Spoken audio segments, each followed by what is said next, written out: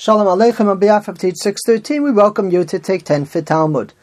Kiddushin Chaf Dalet, Kiddushin24a, pagination is 47. We're starting from just below midway on the page at the two dots in the middle of the line. Tana, we learnt. There's a concept mentioned in the Torah that an Eved Kanani would go free b'roshei evarim if the master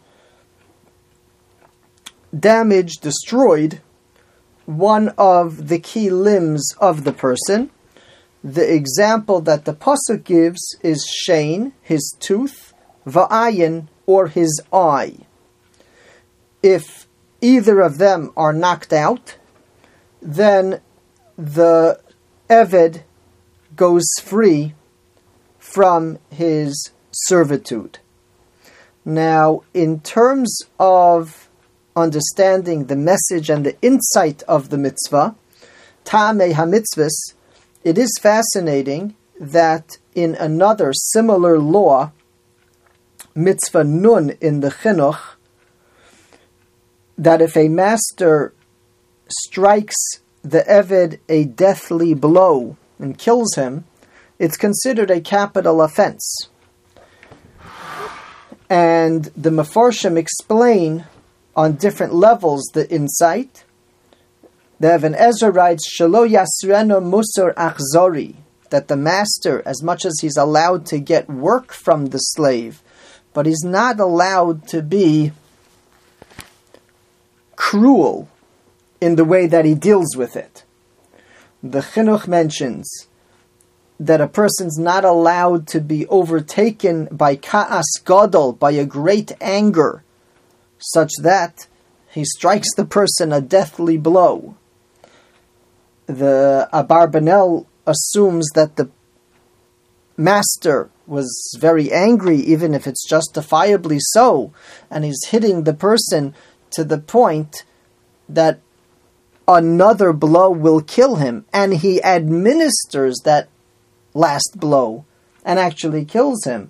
Hosif Maka al Makaso. That's what's so horrendous in that case of killing the Eved, and it's a capital offense. In our case, he didn't kill the Eved, but he struck him a blow that irreparably damaged a significant part of his body, and with that, the Eved goes free, and that's the result of striking such a blow. So the Gemara wants to understand, is shein va'ayin, the tooth and the eye, an example or examples of what would set free, which is the way it's the way it's understood. That's our tradition, that these are simply examples, but any one of the Roshei Evarim, if it would be, for example, an arm, it would be the same setting free, or were these exceptions, and they are unique, only these two items. So Tana, we learned, Yotze b'shein va'ayin, the Eved would go free with the tooth and the eye, for Roshei Evarim she'enam chozrim, or any other key limbs that do not repair themselves. Bishlam hashen va'ayin ksivi, I understand that a tooth and an eye are written. Ale Roshei Evarim minalon, how do you know to extend this rule to all limbs?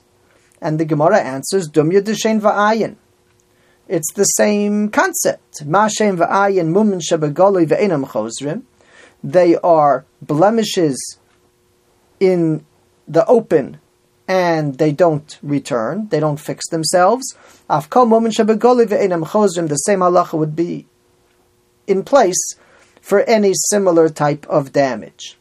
The Gemara challenges that. Ve'ema nihava shein va'ayin kishnei ksuvim abayim ke'echad. Why don't you say that shein va'ayin are two specific items that are listed, and the rule is that when you have two specific items that are listed, we assume that these are the only two items. Ein melamdin, You don't extrapolate from them. You do not use them as an example, as a paradigm, but instead they are the exception. Tzricha. We need both shein and ayin in order to teach the concept, and therefore they're not considered a list, but rather they're considered a paradigm to extend to other similar things. Why indeed did shein v'ayin have to be listed? Why is each one teaching me something?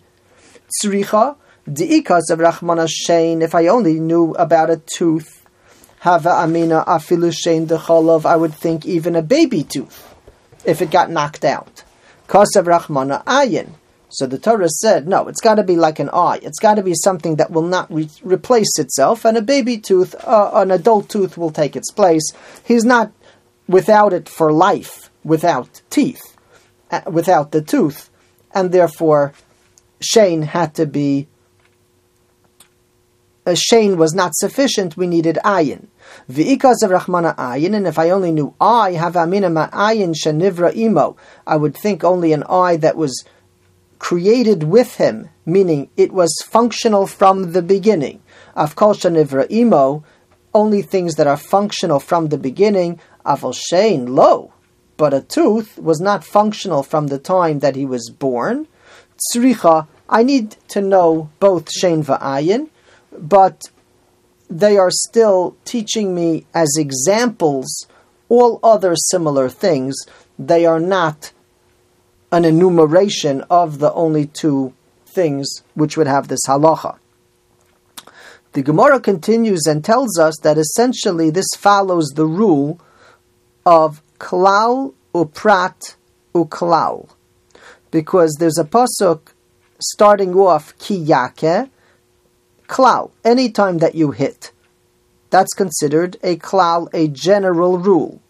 Then there's the prat of shein va'ayin, the specific example, tooth and eye. And then there's a klal, lachofshi yishalchenu, that you're going to have to send him free, as a very general rule. And the rule is klalu prado klal. If the presentation of the psukim is such that it's general, then specific, then general, iatadon elokeina prat, then you say the general rule according to things that match the specific example that was given.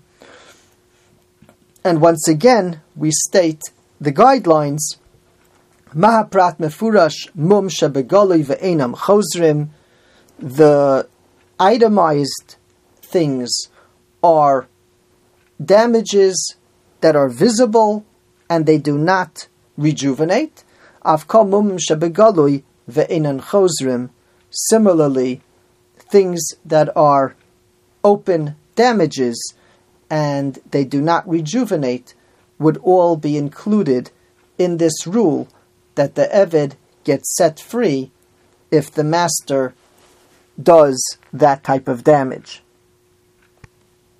I want to add in an intriguing concept.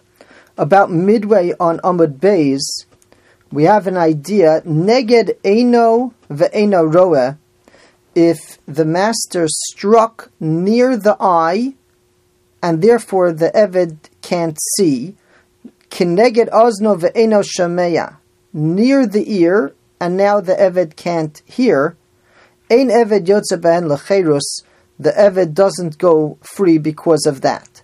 Now, this is not talking that he slammed a part of the head and caused the damage, because that too is causing the damage.